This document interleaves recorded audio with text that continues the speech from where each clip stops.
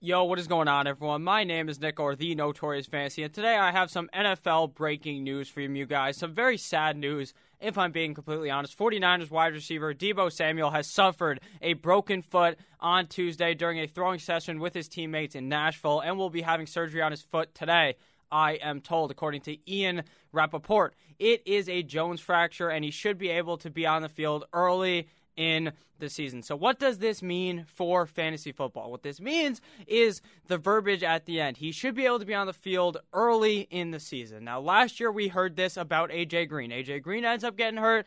Oh my God, A.J. Green will be back early in the season. And you know what happened? He didn't end up showing up at all. This kind of worries me. Now, A.J. Green is the kind of guy who will do that. Deebo doesn't seem like that kind of a guy, but I am very worried.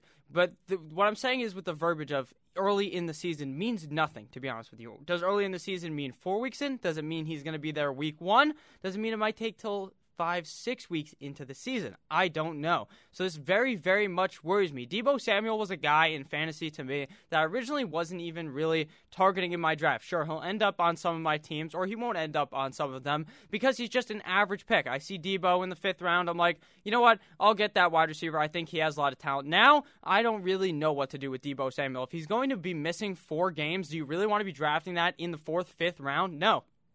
If he falls to like the 7th, 8th round, do you want to take him? Yes, but right now I'm very worried about Deebo Samuel, especially with the verbiage of not knowing when he's really going to be coming back. The San Francisco 49ers offense towards the end of the year was at a 64% run clip at their last 3 games. So they're running the ball 64% of the fucking time, which meant that Deebo Samuel would obviously take a dip in those type of games. When they were in the Super Bowl, you saw them run the ball a lot. Jimmy G's number 1 target was Deebo Samuel. So it seems like we were primed to see Deebo Samuel have a pretty good year. Now I'm very worried about Deebo Samuel, but this really does help out his teammate who they just drafted in the NFL draft, Brandon Aiyuk. So I think Brandon Aiyuk, who's kind of a similar player to Deebo Samuel, could really see a huge increase from this injury. As of right now, I'm just going to be staying away from Deebo Samuel at his current ADP. We'll see in the next couple mock drafts where Deebo Samuel actually ends up falling. Will he remain as a 4th round, 5th round pick? Will people not be worried about this injury like myself?